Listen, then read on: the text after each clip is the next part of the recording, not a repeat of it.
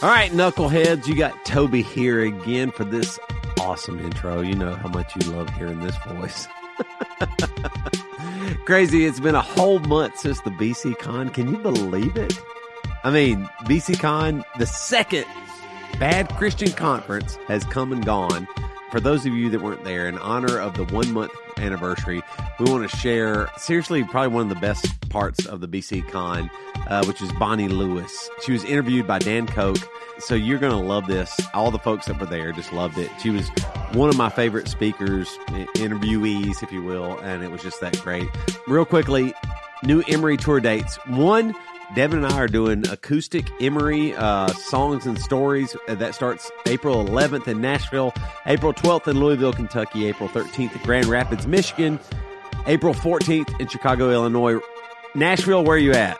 Everybody else is like almost sold out. Nashville, get there. You are going to love this show. Also, we have a very amazing show coming up in June. You got a few months, but go ahead and get your tickets because they're selling actually pretty quickly. With Hawthorne Heights, there's an awesome VIP. Go to emerymusic.com. You can check it all out. And that starts June 6th in Cincinnati. And I could list all the dates, but it goes through Columbus, Ohio, Cleveland, Ohio, Pittsburgh, Indianapolis, Springfield, Oklahoma City, Denver, Colorado, Wichita, Kansas, and Lincoln, Nebraska.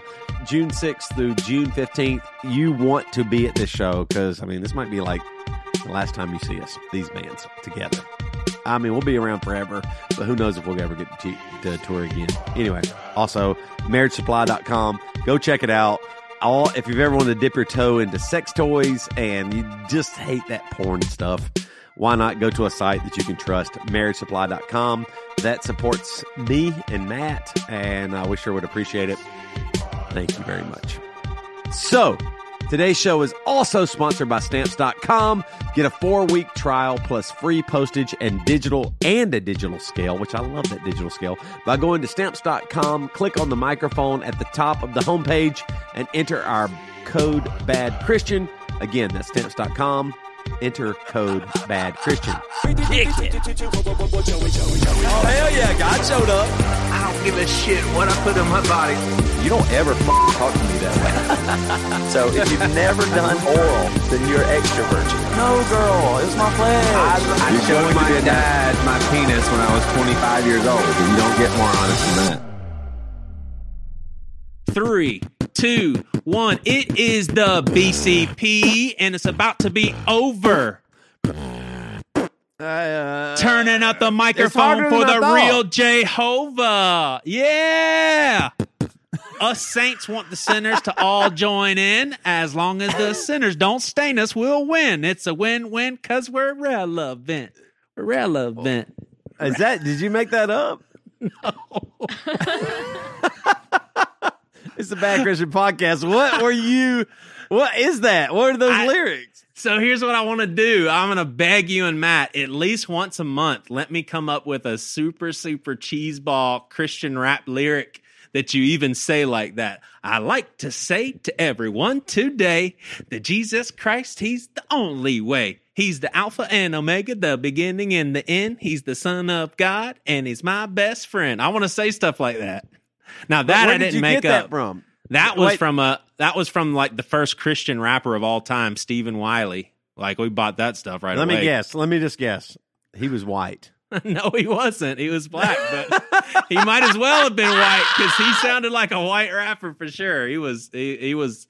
God bless him. He opened some doors, I guess, but he was not that good. But God bless him. I want to do that. The first one you came up with, the first one, I did really poorly at the beatboxing. It's harder than I thought. You're really good at it. We may need to practice because I listened to this. People didn't hear it. Listen, it is the BCP and it's about over. Turning up the microphone for the real Jehovah.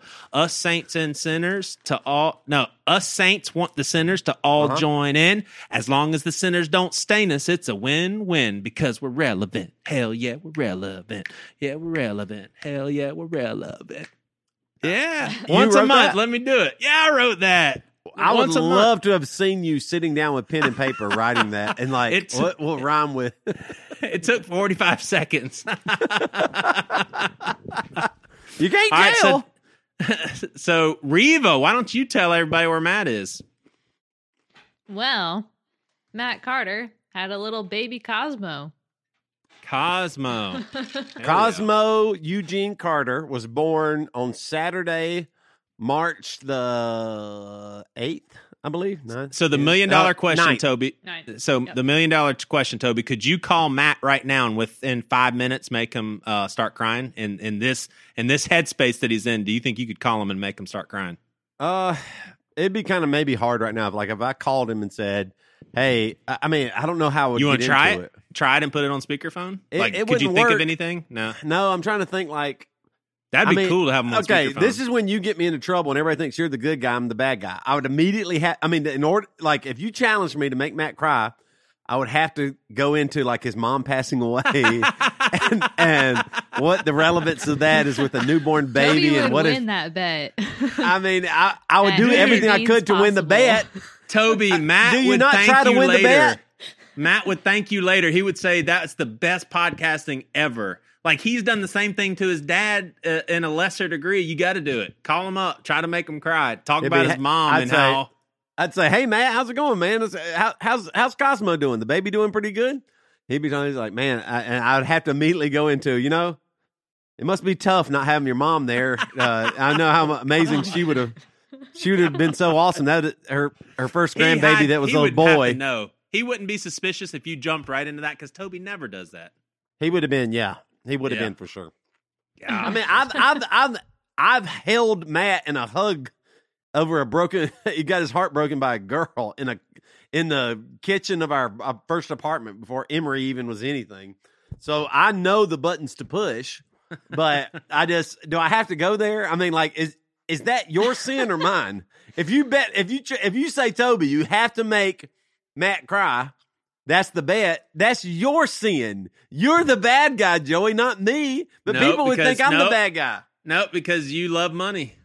Of course I do. I set a trap for you. I wanted to prove that you're the lover of all money, and it's the root of all evil. It's the root of all kinds of evil. No, it's the root. Yeah, all kinds of evil. All But that kinds of evil. it's not the root of all evil. It's all Right. kinds of evil. No, the love of money. The love of money. Hey, so we had so everybody knows we just got back from How Norway. much do you love money? Like, if you had to put a percentage on it, like, okay, how much do you love Priscilla? Like 0 or 100%? Like all of your love? Just depends on what day, man. You know that. You know how marriage works. I can't tell you how. It depends on the day because So you're on asking Sex for a Tuesdays, it's 100, but every other God, day, what yes. is it?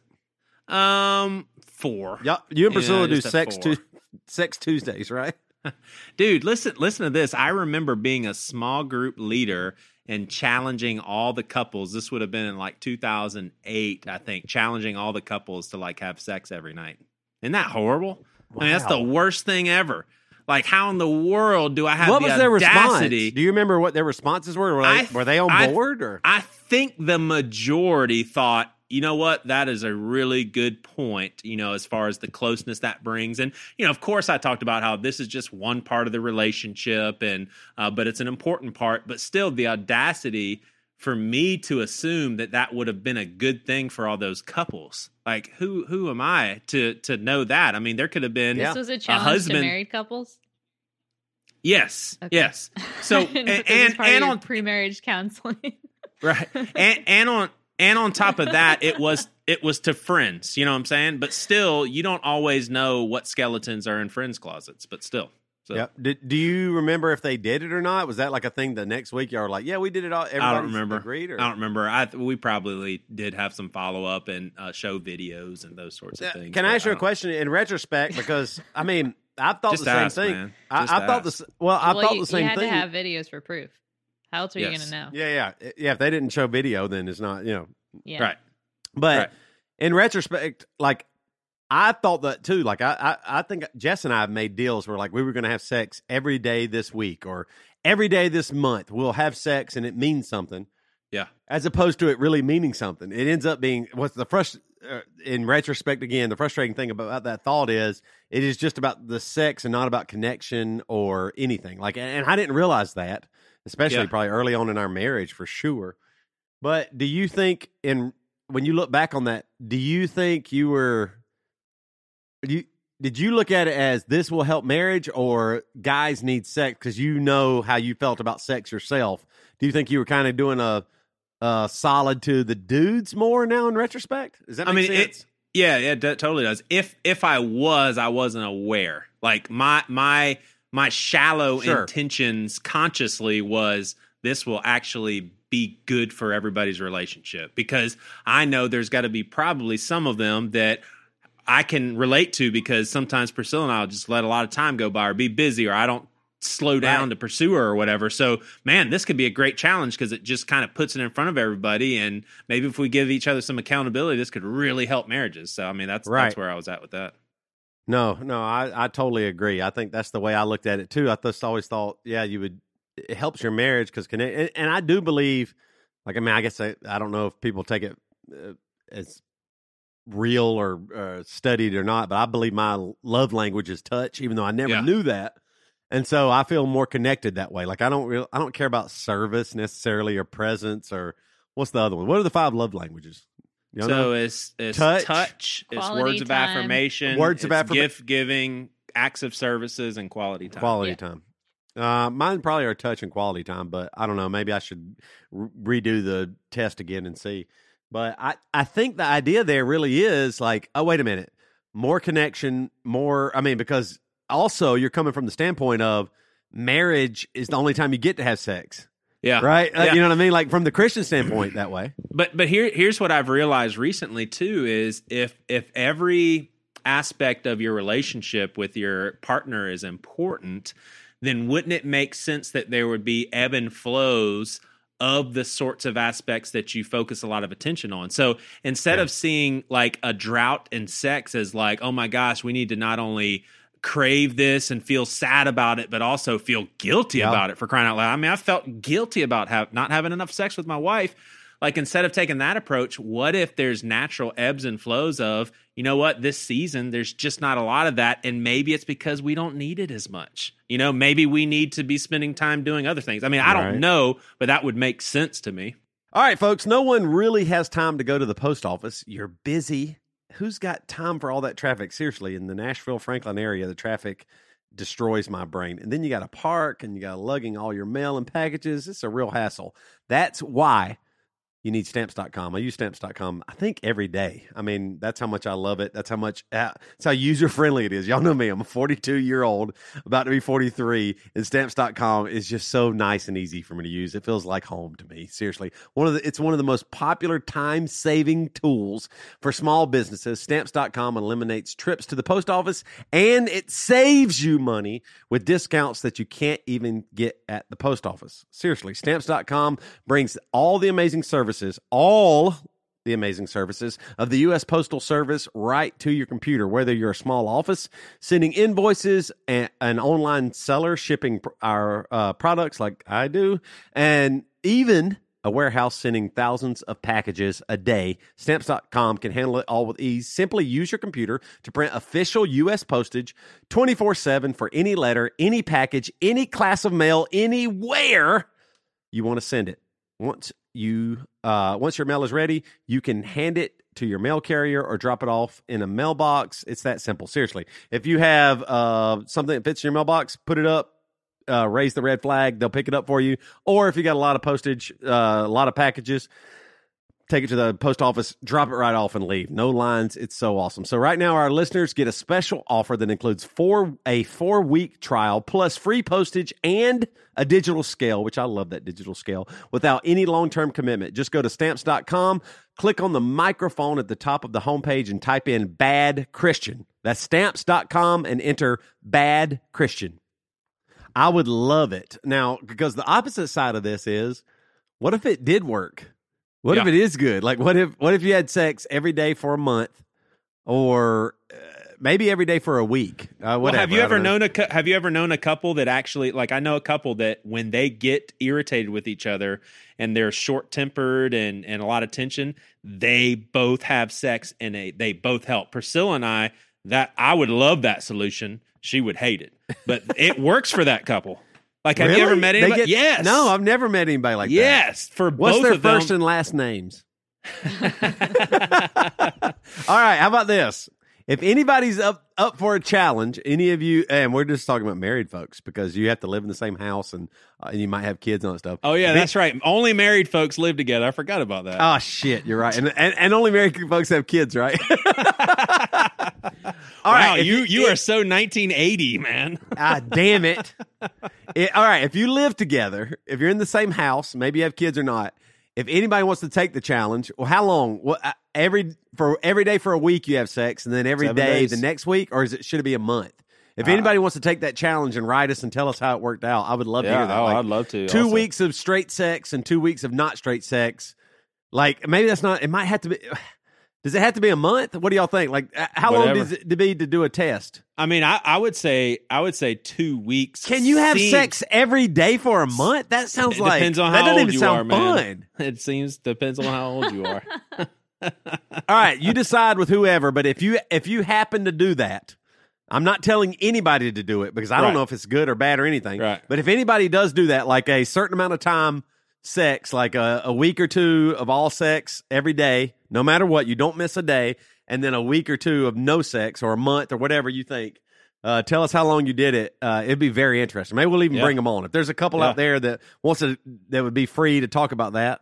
And if you go to marriagesupply.com and check out, maybe you want to use some sex toys or something, with no porn, you should check that out too. Marriagesupply.com. You should do that. But, I think that would be really interesting just to know if there was anything that happened. Maybe if you had to guess or bet, what would you say?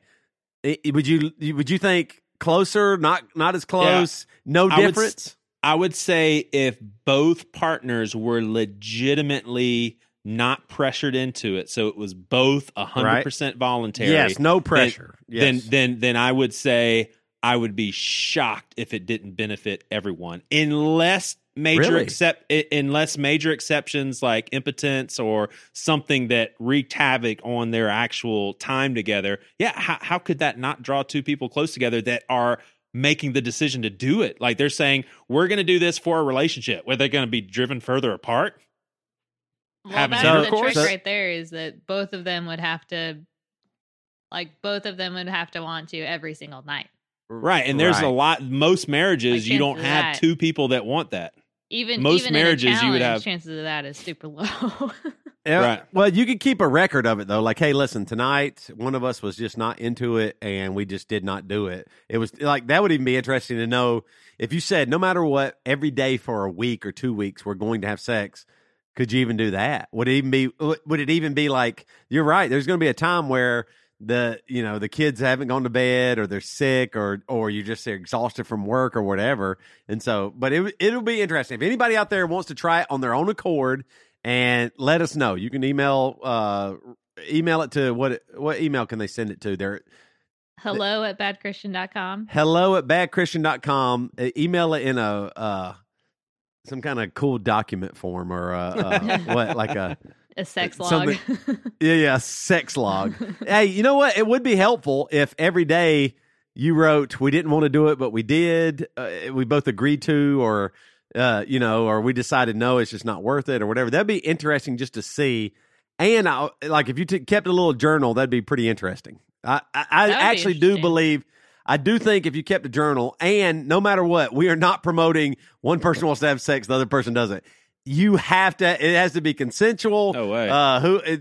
Both partners go, yes, we want to do this. We want to try it and see what happens. This is not a thing where it's like, let's have sex every day and then not for a certain while. But it'd be really interesting to see the difference when having sex and not having sex and what you value and what, if you're, where your brain is at and your chemicals in your body are at and all those things.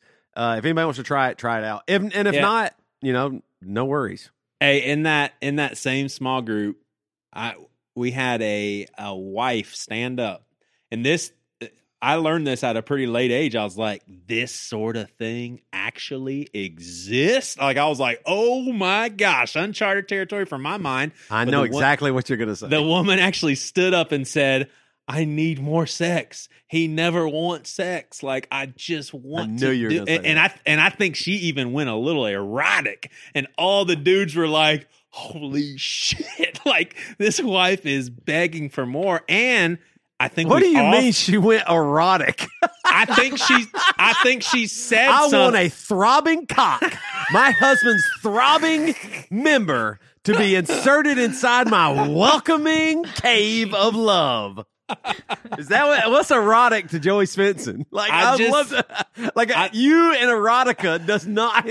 I never put those two things together. Well, I guess what I'm trying to say is maybe she didn't say anything erotic, but maybe every guy in the room was turned on to some degree. Okay. Oh my! Like just yeah. Well, it's interesting. It's funny you say that. Think about a wife that's in a season where she's just so desperate for it. That sounds good because everybody's been in seasons. Well, I don't know if everybody, but we've all been in those seasons. We've all been in seasons where one person doesn't want it. So, I mean, we're joking around here, but there is something very exciting and erotic, if you will, about somebody saying, "Man, I really want to have sex." Like that. Yeah. That sounds like, whoa, wait a minute. You know that. I mean, no matter what, everybody at that moment was listening in that room. Like and thinking, what does this mean? If a moderately attractive girl walked up to you and said that, I know Toby. Why? And why does it got to be moderately attractive? Couldn't it just be a woman? No. What I mean by that is you are moderately attractive to her. I'm not talking about some universal standard. I'm moderately attracted to her. Yes, I should have said it that way because that's what I meant. But I know Toby, unless there's a weird set of circumstances, you're not going to do it. But I guarantee you're turned on. Yes, I would be fully erect. Right. And I would call Jess and say, we're done. And then I would. Okay. That's just how I am. That's bad Christian. You go get yours, man. You go get yours. Joey says, even if I was moderately attracted to someone, I would want to cheat with them. All right, Reva, who we got on the podcast today? Matt's not here. Well, he's doing whatever. He's just Toby making and I don't babies. know what we're doing. So I know we don't know what the hell we're doing. So Reva, tell us who's coming on. We have Bonnie Lewis. All right, Bonnie Lewis is awesome. She's from the conference BCxCon that we just had, and it was actually amazing having her there. She is. It was one of the highlights for me, for sure, of having her. Well, and part of that is just how studied and knowledgeable she is. But then Dan also brings a super interesting aspect to the conversation because he's so good. So just those two playing off of each other is a great conversation. Yep. All right, guys, it's really a matter of common sense when it comes to Indochino. So I have been shopping at one of your little stores at the mall where they're known for their suits and all that stuff. I've gotten great customer service, great help, but not a great suit. It's because that suit wasn't made just for me. So Indochino, that's how they work. They're the world's most exciting made-to-measure menswear company out there. They make suits and shirts to your exact measurements for an unparalleled fit and comfort. And I'm walking evidence of that every time I do a wedding or a funeral or have to dress up. I've got my badass Indochino suit that is just so fun to have on because honestly, since it's made to measure and it fits me well, it actually looks good on me. So here's how it works. You can visit a stylist at our showroom and have them take your measurements personally, or you can measure at home and shop online at Indochino.com. That's INDOCHINO.com. You basically choose your fabric inside and out, choose your design customizations, you submit your measurements with all your different choices, and you relax while your suit gets professionally tailored and mailed to you in a couple of weeks, right to your door.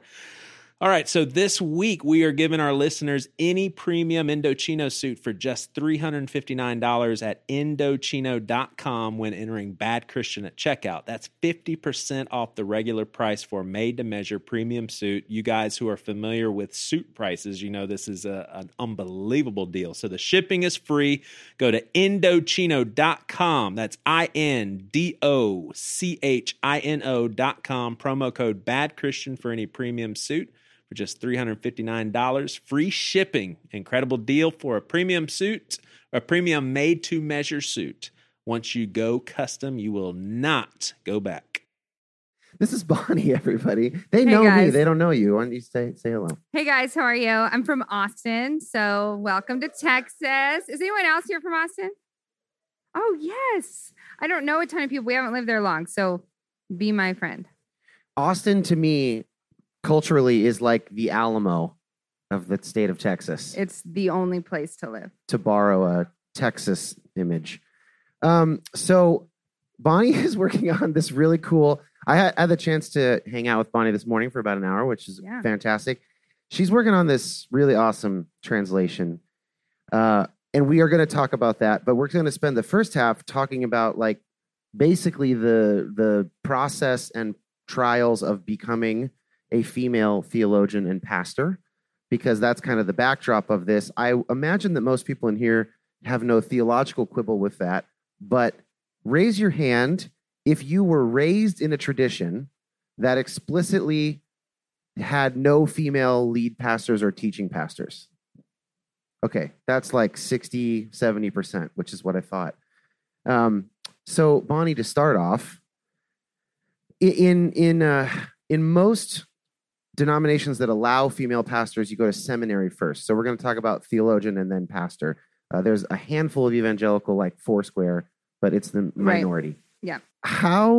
What made you decide to go to seminary? Yeah. So, I got my bachelor's in world religions and I just loved it. I thought it was fascinating just to learn about culture and religion and why we do things the way we do, for better, for worse. So I loved it. I went to a really liberal college, so I learned about all the world religions except my own. So I also was graduating. I honestly didn't know what to do. And my mom was like, you are never going to get a job with that degree. So I was like, I'm just going to go to seminary. And it's really in my blood, like it's in my DNA. I really bend towards research. So if there's anything I want to know about, I sort of just research the crap out of it. It's just like how I approach things. So I know a lot of random facts about random things for no reason besides I thought it was interesting. So I spent like a year researching it. So for me, that was what I wanted to do with my faith. That was just like, seemed like the logical next step was if I didn't know enough, I should research it and get a degree about it. That just seemed like what I should do. So I signed up for seminary. I wasn't fully bought into the idea that I was allowed to do seminary as a woman because I was never raised in that environment, which we can get into later. But so my first seminary, I actually did two. So my first one I went to, I signed up for an apologetics degree because that felt like a safe ground for a woman to do. Because you could probably teach children with that degree easily. So I was like, this will set me up. How'd all the animals fit on the ark? Well, let me go through the Kalam cosmological argument for the existence of God. So it just kind of felt Peter. Like, it was a weird season. You know, I also wanted to write and be a theologian, but I also felt like I couldn't. So I ended up doing this baking blog that was basicing like theology with the recipes slapped on, but I also can't cook. So it was a weird thing. It was just like other people's recipes. Oh, that's why you became a pastor, because you can't clean and cook. Exactly. So I was like, it's just, and like, to be fair, if you can't do one, you got to do the other. Yeah. If you asked my husband, he would be like, she can't. Cannot. Oh, he would agree with you. Yeah, like, and we're fine with that. Okay. We do you can have any role in our house, no matter your gender. So I don't do the laundry and stuff. Anyways, we're all supports. We don't hire someone. He does it. He does mostly all the things. You could do anything in our house. Also, we have help, and they do most of it. Exactly. I wish.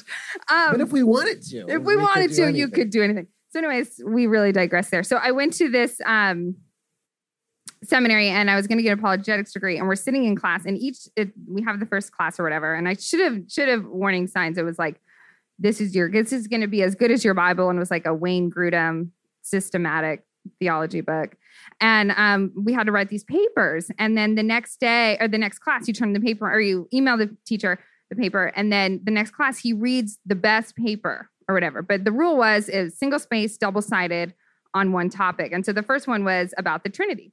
So I get to class and I'm kind of on the fence still, like, do I even want to be here? And to be fair, it was all my friends are still in college. I graduated early, mostly just because I was poor and I couldn't afford to keep going. So I was like, let's just finish this up. And on Wednesday nights when my class was, everyone was getting together to watch Lost. Do you remember that TV show Lost? Oh, yeah. And so I'm like thinking about all of them having this Lost party, and I'm sitting in this like systematic theology class. And he passes me out and he's like, okay, I'm going to read the paper. And he starts reading my paper on the Trinity. And he's like, he hands it to me. And he's like, this was the best one. And he hands it to me and I got a 99. And he's like, job well done. And I'm like, this is a red flag. Like, there is no way I know 99% of what there is to know about the Trinity. Yeah. So I just was like, you know what? This just isn't for me. I turned my paper in. I went home. I made it home for Lost, and I just quit seminary. I thought you were going to say, why not just round it up to 100? No. I was like, what the fuck, man? This isn't for me. So I went to I ended up going to Fuller Seminary and decided I wanted a master's of theology. And I was like, you know what? If I'm going to do it, I'm going to do it. So I ended up going that route, and I'm really glad that I did. I'm just glad that when you were studying world religions, the devil didn't carry you off. He almost did through yoga. Oh, yeah. But you got to watch out. You do. Some of those poses. Eastern spirits, man. I know. Like, even talking about it right now. It's giving you the heebie-jeebies. Giving me a flutter. So in seminary, what was your area of focus or sort of your favorite topic? Yeah, so I kind of did too. I made a mistake. I took Greek in undergrad, so I tested out of it in seminary, and I wish I hadn't done that because that's really my favorite is the language. But in seminary, I focused mostly on theology and culture, and then also spiritual disciplines. Very cool. Yeah. What would you say to any women who are considering seminary as a possible path? Yeah, I think that we need you. Even in seminaries that are pro-women, there aren't a lot of us. So we really need you. We really need your voice. You have to remember, like, everything you're studying in seminary was probably written by a white male a long time ago. So when you're in class and you raise your hand and you're like, that's not everyone's reality, they need that voice. I would say from experience, don't choose a seminary that it's going to be an uphill battle for you. It's really not worth it. Like, we get so much shit as being women anyway. You don't need that as you're also trying to like fill out your vocation in something you love. But just a reminder, whenever people quote Augustine, he was African, not white. There you go. He's North African. So, which I don't know why that he was Arab, Egyptian, basically. Anyway, basically all the patristics up till 400 AD, none of those dudes were white. So remember that. Moving on to pastoring. Yes. In a sense, there's less resistance culturally to a woman at seminary. It's learning, it's academic. There are different shades of complementarians. There are complementarians who will allow female deacons and teachers, and they'd be fine. Directors. They'd be fine having them as professors in a college or something, just no head pastors. But once you become a pastor, you're screwed. Now the door is really open. Is the church that you pastor connected to a denomination, or is it non-denominational? Yeah, so it's non-denom, and it's actually kind of a weird situation. So I was a pastor of a house church for a long time, kind of as it was forming.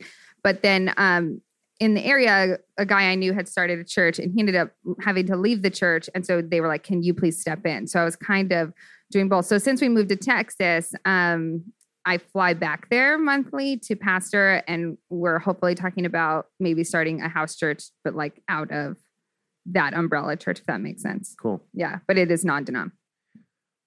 What challenges did you face sort of growing up, becoming an adult, thinking through seminary, and then thinking through ordination, or if it's not right, technically ordination, whatever, beginning to preach and lead in either your own particular subculture you grew up in, or the couple concentric circles out from that? Yeah, so it was never an explicit no.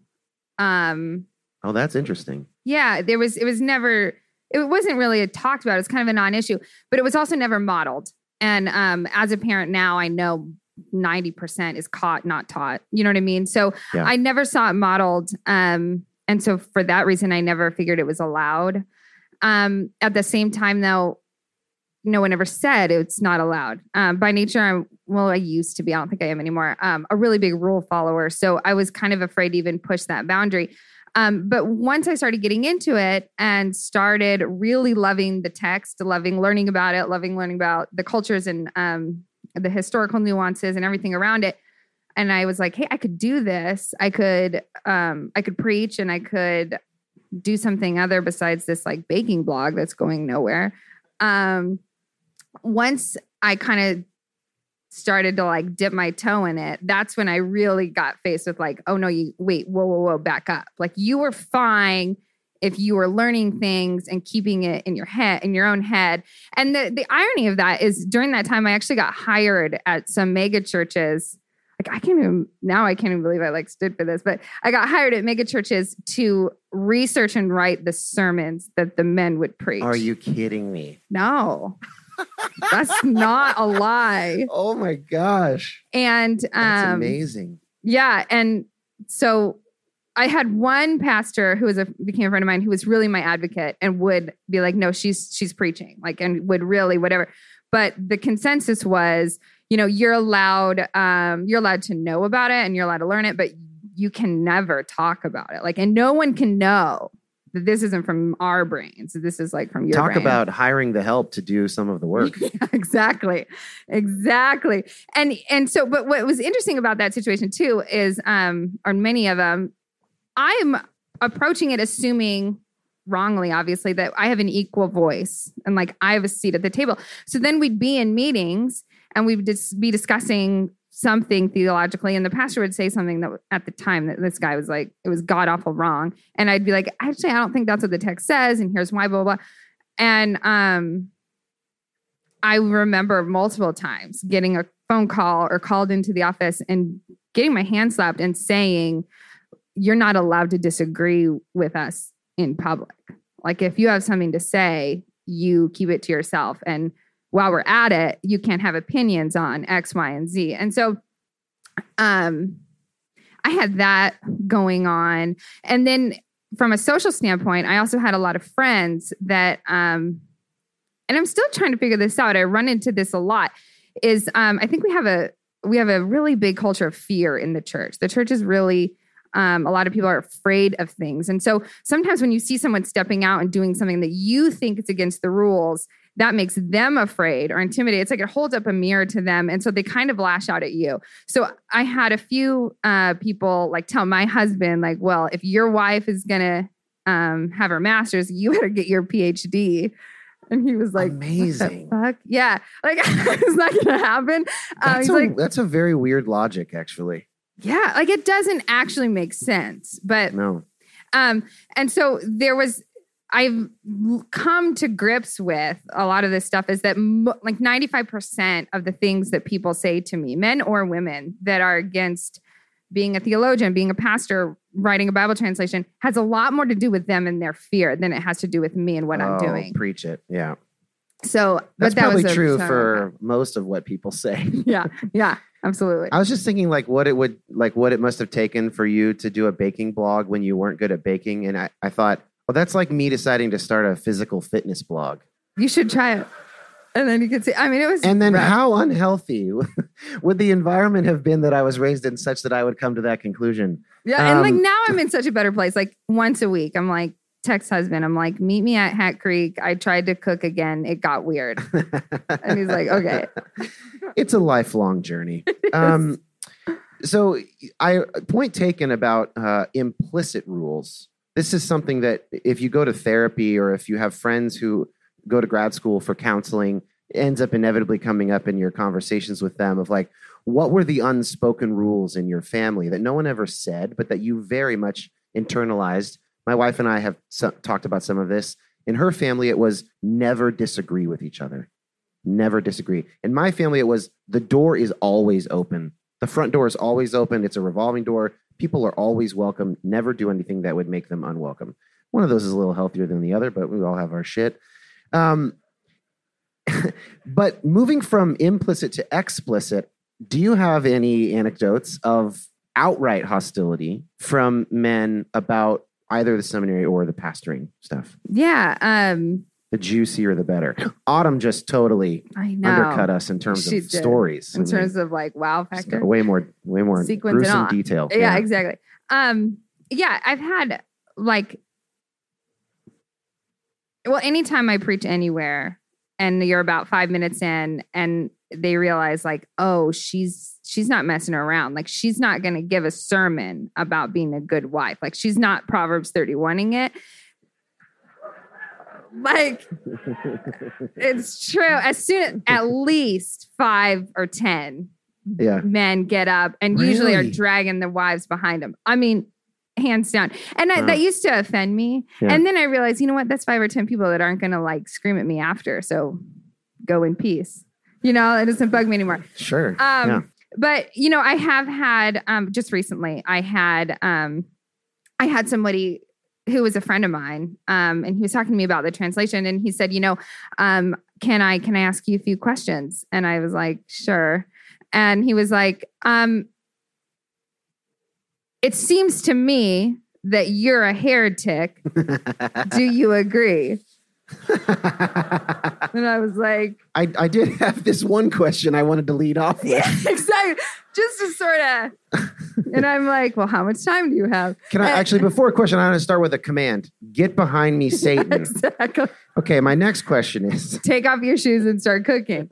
I know. And so I was just. You're like, sorry, I tried that. You don't want the fruits of that labor. I will, sir. if you demand it. And so wait, maybe passive aggressively, the next thing you should do with this person is actually send him some of your bad baked goods. Yeah, like a bad pie. And be like, this is from me to you. Yeah. And you know, and we started talking, and he was just like, you know, you're adding to scripture and you're leading everyone astray, and your soul is so lost, and you know, and I've had conversations like this before. And the funny part about it is usually it goes something like this. You are leading everyone astray because you're a woman and preaching. And we all know that it's Eve that ate the fucking apple. And so it's her fault. So therefore, you are going to damn this whole church to hell. And I'm like, gosh, I don't even know if I think like what I think about hell. Like we are starting on different pages. Yeah. And the thing is that I have found, and like what this guy said to me recently that was actually very triggering, is he said, I'm going to pray for your lost soul. I'm going to pray for all the souls that you're leading astray. But also I'm going to, for the Bible translation, we did a Kickstarter, which was an insane idea, but it happened to work. It worked. And he said, I'm going to pray, my wife and I are going to pray every night that your project fails. And it was triggering is a good word. I knew, like in the back of my head, that they had really done a number on me in terms of theology. And if there's a set of theology that says you can't be a woman, and then you step out and you go against that, like what that means. Like you're not just doing something wrong, but like you're basically waking up this God that is going to attack you and hurt you and condemn you. And what's tough about that is a part of my story, and part of the reason why I stepped out anyway was when I was like 5 years ago, I have 2 children, 8 and 2. I should have one in the middle, but I delivered him as a stillborn. And when that happened, I was still really kind of trapped in a legalistic mindset. And I had narratives in my head that from when growing up and from that was like, this happened because you forged your own path. Like, oh gosh, this is God punishing you. And so anyway, when he said that, it was so triggering. Because, sorry. That's okay.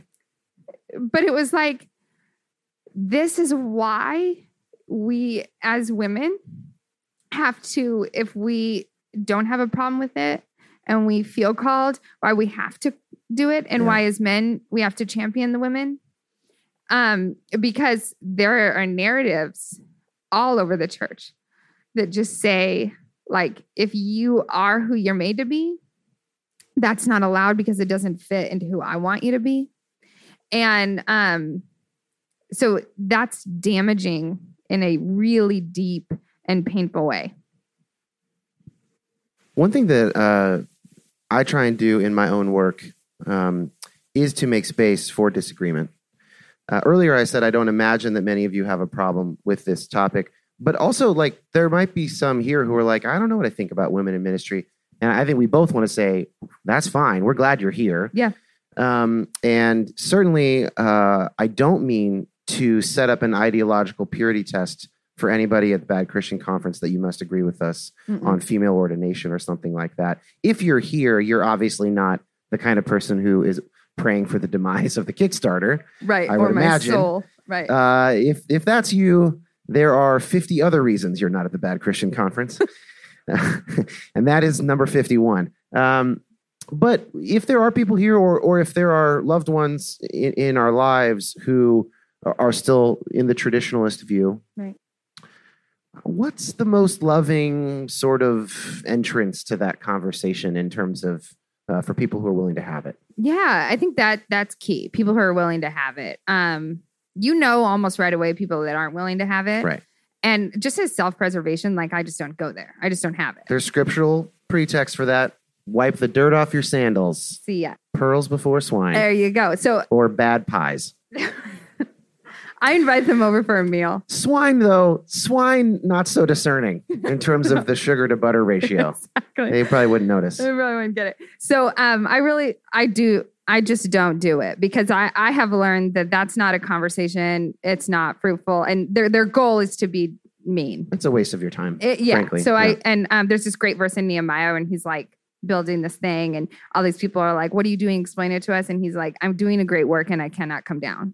And so that's how I view that. Like, I'm doing this thing and I cannot come down and talk to you about this for a conversation that's not going to have it. But for people that really want to talk about it, I have people in my life that still are like, I'm on the fence. And I'm like, that's fine. Yeah. I usually I don't even necessarily start with scripture because I think that we all view scripture through this lens. So why is it that you think that? What has been your experience? And the other thing I think of is I think a lot of time women as pastors bring up structural privilege for a lot of males. And sometimes what can happen is it's not necessarily that men are like, I think I'm better. I don't think that that's the case. It might be sometimes, and you know that pretty like right away. But I think actually what happens is in society in general, when we have like these constructs of structural privilege, right? There's somebody that's used to being on top and there's someone that is used to being lower.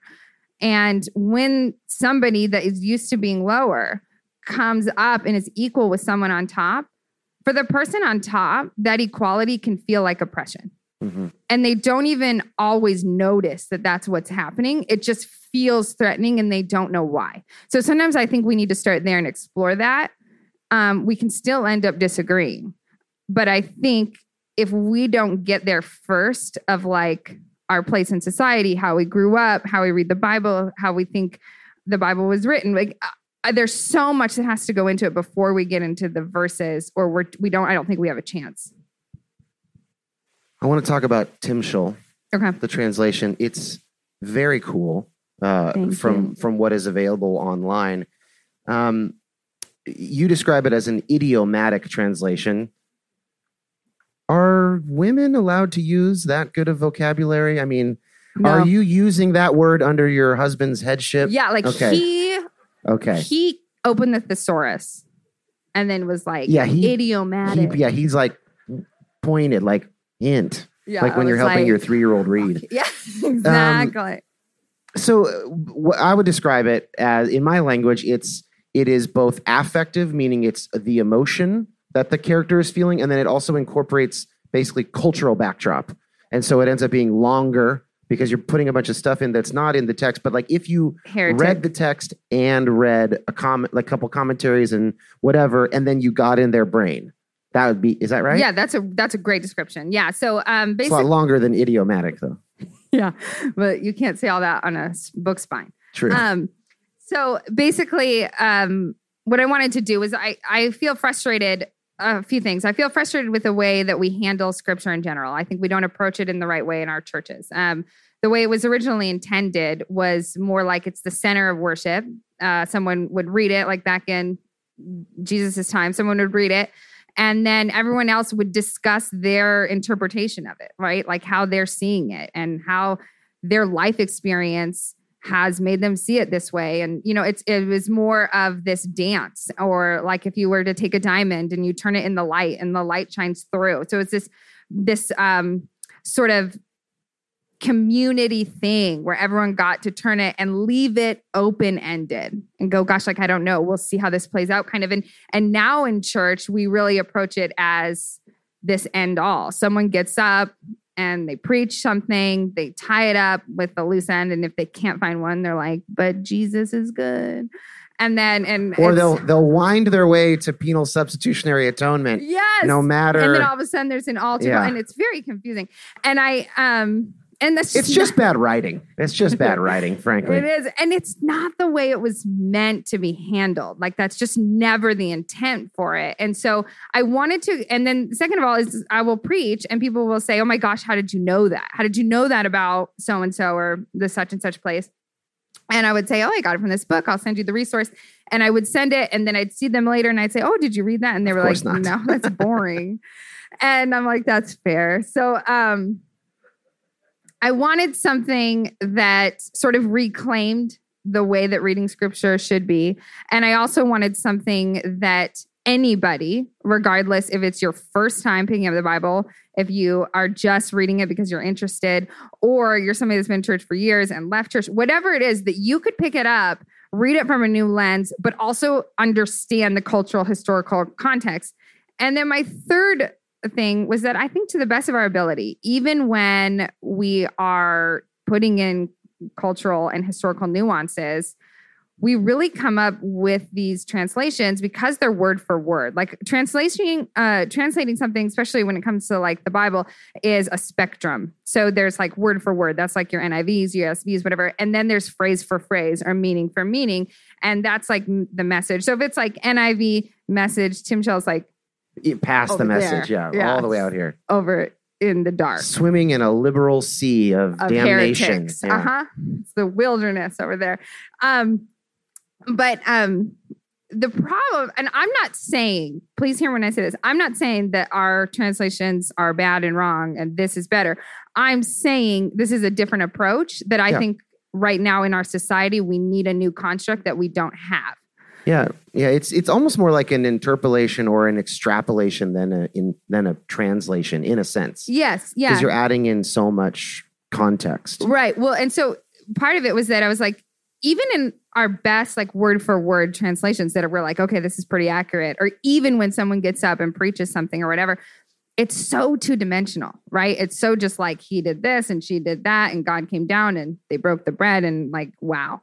And so I can't connect with that, right? Like that doesn't make any sense to me at all. And like, so for example, if you go and read it and we'll read a thing from it. I'm going to read it. Okay. Can I set it up real quick? Set it up. So, it's Genesis 22, verse 22. Yeah. Set it up. Abraham is called by God to sacrifice his son. Like, how many of you have ever read that and be like, that's messed? Is Soren Kierkegaard in the audience? No. Nerd joke. And so I would always read that and be like, why is everybody fine with this? Like, why is everybody like, why do we worship a God that's like, hey, you should kill your kid? And why, like, what's so great about Abraham that he's like, okay, like, that's never made any sense to me.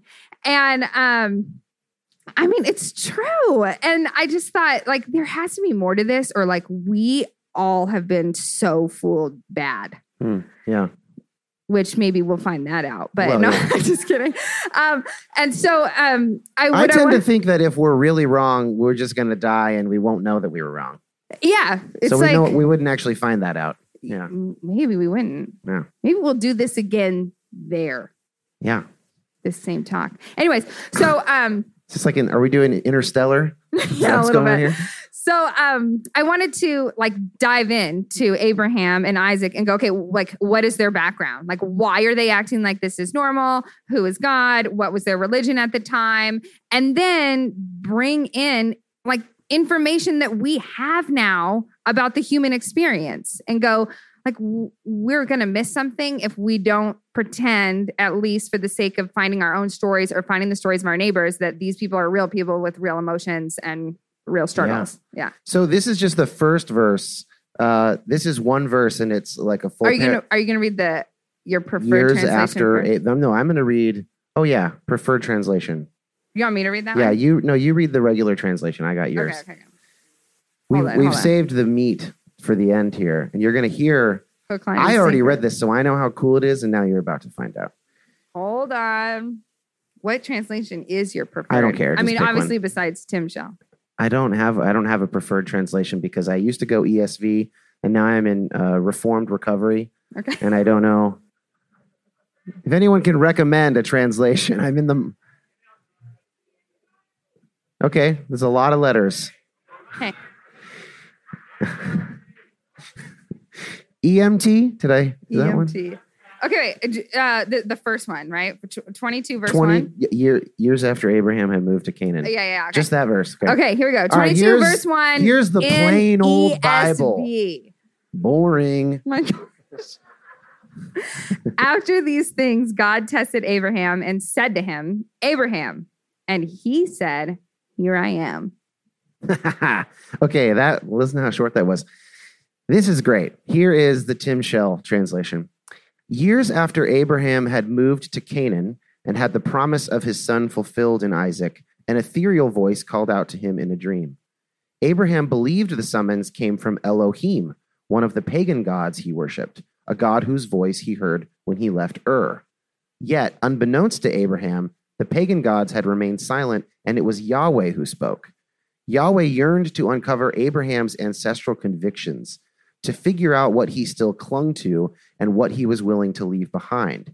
He was measuring Abraham's faith while Abraham was intent on discerning Elohim's place in the divine hierarchy. Boom. Mic drop. So, it's the same. We have like 5 minutes. I didn't it's add the same anything. thing. Yeah. Tim Shell is going to be 5,000 pages long. No, it's not the whole Bible, right? It's parts. Not yet, anyway. So one way you can talk about this is the difference between monotheism and monolatry. And monolatry is Yahweh above all the other gods. And eventually, by the time we get to late Temple Judaism before Christ comes, we're in full-on monotheism. The Shema prayer, there is only one God, and it's Yahweh. And so what you're pointing at is in the narrative moment of Abraham's calling, they're not at monotheism yet. No. We project that back. Yes. But Abraham doesn't actually know which God is in his mind, which of the hierarchy, like, the pantheon of this? gods. Yeah. He doesn't know it's Yahweh. He thinks it's Elohim or El or whatever. Right. So just maybe say a little bit about that. I was like, I'm in. This is so cool. This is the kind of stuff that I have read later in stuff, but it's nice to have it in just the text. Sitting there. Yeah. So we just sort of assume, like how my kids assume I've always been a parent, that Abraham just always knew Yahweh as we know like him to be. Right. But that wasn't true. So he was a polytheist, and he child sacrifice was a part of his religion. So if a God asked you to do this, you, whether or not you liked it, you were like, this is how stuff gets done. Yeah. And so you did it. And so when he heard this voice, and he's not sure who it is. And the Hebrew language actually there is that God asks Abraham something and gives him the choice if he wants to answer.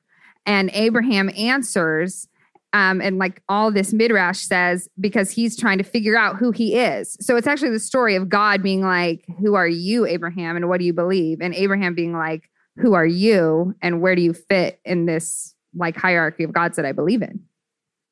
So cool. There's a lot more we can do. People can obviously they can order the book, and then there'll be like 20 of these passages, right? Yeah, there'll be 20. Can we Like go over a little bit and talk about one more. Please. I was just going to say, give us one more example that means a lot to you. Yeah. So, and this is actually great. I think it goes well with what she just spoke about. But so Luke 7, right? You have this passage and this woman or Jesus is at this dinner party with the Pharisees. And this woman comes in and she has this alabaster jar of perfume. Ring any bells? We've all heard it, right? Yeah. So that's the thing. These 20 stories we picked to start are all ones we've heard like 50 million times. So she comes in and how it's normally preached is that like she comes in and she does this weird thing and she's this like over emotional woman, but she like sacrifices her one possession, which is this jar. And then the band comes up and it's like, what's your alabaster jar? And like, that's the synth pad. And you're like, swells. I don't know what that means. I live in late stage capitalism. I have 20 alabaster jars that are interchangeable. Like, which one would I give up? Do we sell the Tahoe or do we have to do that? Downgrade to a CRV? And so, Lord, what would you have us do? Like, I think God's calling me to be silent on this. Like, I don't have to do it. So, I think that's a good out. God's asking me to be silent on this one. Wow. I'm going to use that. I'm going to use that with my wife. Go ahead. Okay.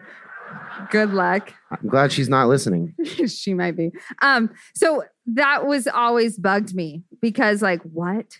And also just the way we paint women in that story. I mean, the whole she's thing. She's hysterical. She, whatever. Yeah, she's a mess. Right. As usual. And so I was like, you know what? Let's just dig in here and see what we find. So on one level, you come in, you start reading the text, and the Greek describes her as a woman of the city, which is that she is a prostitute. And so she's coming in, and prostitutes and women in general were just really low on the social ladder. So she comes in to this dinner party, and you have the Pharisees who are really high on the social ladder.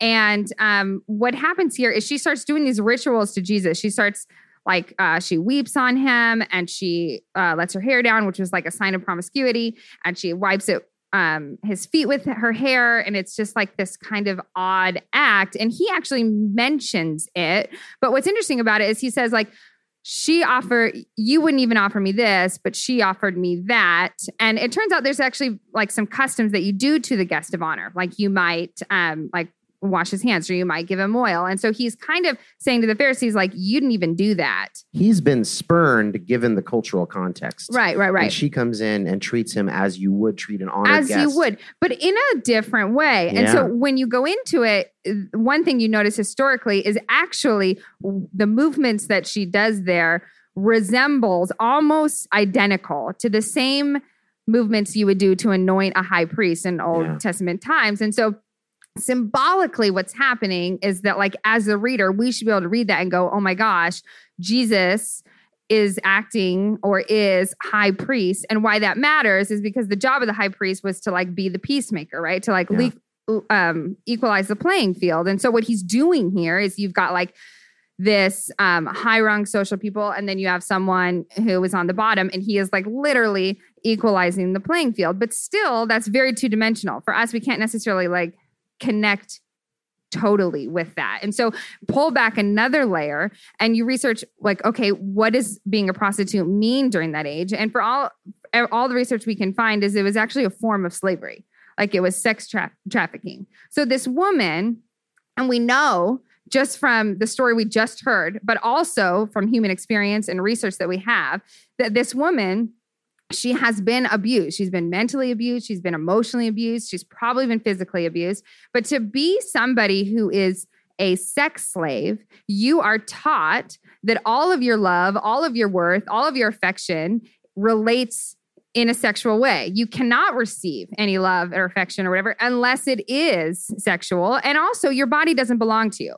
Your body belongs to your owner and to your clients. And that's it. So this woman, she's walking in and she is carrying these massive amounts of abuse, of shame, of trying to find freedom, but not knowing how. And when you're reading it, you realize what she's doing is actually this very intimate act. Like if you read it, it almost feels on her part very intimate and borderline sexual. And you're going, what's happening here? And now you see why the Pharisees are like, what the heck? Because why is Jesus letting her do this?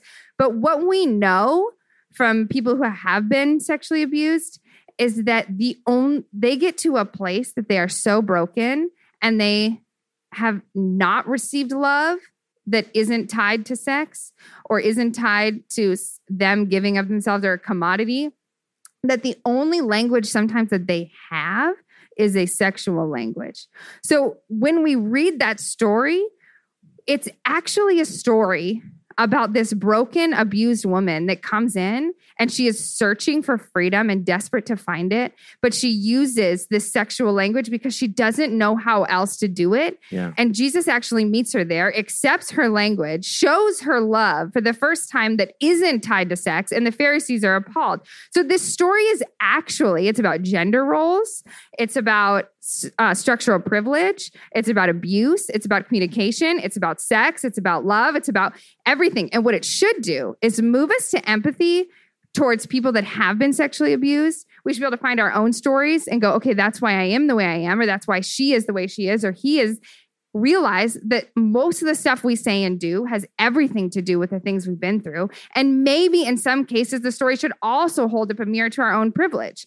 So that's what we should get when we read that story. And if the biggest question, and it should ask questions too, like, what does this mean then? How can I move outside of myself to be there for victims of sexual abuse? What did Jesus do? Oh, he accepted their language. He didn't try to change it. What did the Pharisees do? Why is that not okay? It should ask these big questions that make us healers in our society. So I have a problem that if we read a text like that, and the biggest thing we can ask ourselves is something about like our own fucking jar, like hard pass, I'm done. Done. Damn, girl. Boom. You get an alabaster jar, and you get an alabaster jar. All right, that was Bonnie Lewis. Man, I told you it'd be great. Now. Oh, you told me. Okay, I forgot. I thought that I had introduced you to Bonnie Lewis and made all that work. It's cool. No, you were the one that said, what was the scripture you quoted about women not speaking at the BC conference? What was the scripture you quoted? Well, it's all over the Bible. I don't know. There's 100 of them. Which one? 1,000,000 of them is what you said. Yeah. And you said it permeates all the Old Testament, all the New Testament. You said you're not sinning against your God. Yeah, that was one of the last things Jesus said on the cross. You will not sin against your God, but I'm different Father, than you. forgive them. Why have you forsaken me? Make sure them women don't teach men. Bonnie Lewis is awesome.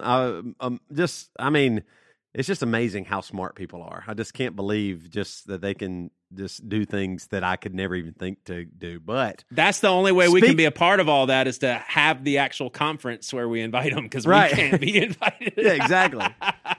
But speaking of women with brilliant ideas, I was talking to Reba before the podcast, and Reba says that she's worried that at some point, because we always do these little impromptu, hey, we all have to go do stand-up comedy. We have to do this, and this. And Reba, just in case, she said she told me she came up with a stand-up bit just in case we forced her to go up and do stand-up. I do not know what it is. So Reba, please, I know this can be embarrassing or whatever, but I promise you, no matter what, Joey and I are going to laugh. No matter what, I would love to hear the stand-up bit that you did, because I promise I'm the worst stand-up comic. You would not. I know people go, Toby, you're funny. I'm not. Stand-up is just horrible for me. What is your bit? I have the premise, but not the full bit. Okay, that's fine. So that's fine. The premise is, how long until... You're not supposed to laugh yet. It's already perfect. I love it. I'm so in. I'm in. Okay.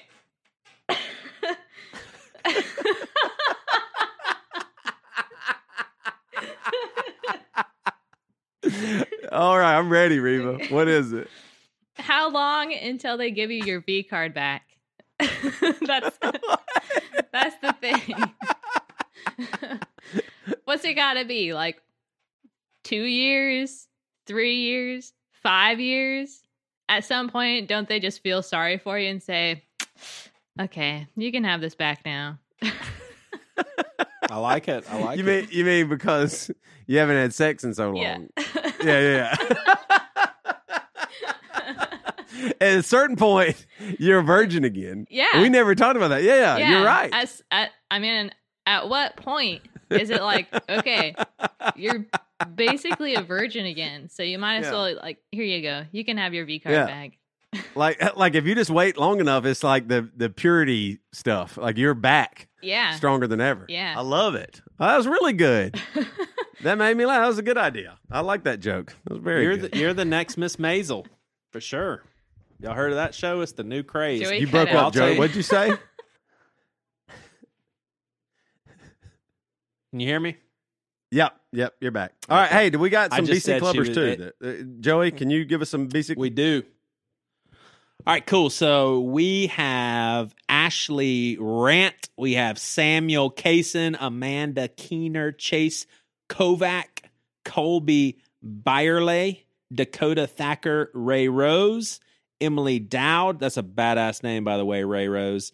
Andrew Kerna, Sarah Byerley. So it looks like we have a Colby Byerley and a Sarah Byerley. Jeremy Harvey, Hugh Jennett. Wait, is this one of those like words? Hugh Jennett. Huge, isn't it? Huge, isn't it? Siobhan C. Valentine and David Tanner. Welcome to the BC Club. Hell yeah. So people can go to thebcclub.com. I'll tell you what just happened a little while ago is Toby on a BC Club episode that we were just recording an hour ago. Literally made a conscious decision to share something on the BC Club episode that he would not have been comfortable sharing to the masses on our other podcast. Don't out me, Joey. Okay, but here's what's so cool is the conversation was so good about some of the ways that Reva has overcome anxiety and some of the stuff that I've overcome with depression, some of the stuff Toby's overcome, and then some new stuff that Toby's learning with an accident that I don't think he's even shared with anybody else. But anyway, I wanted to make it like a full episode because it was just so good and put it on, like I said, the regular feed, but the content was too personal.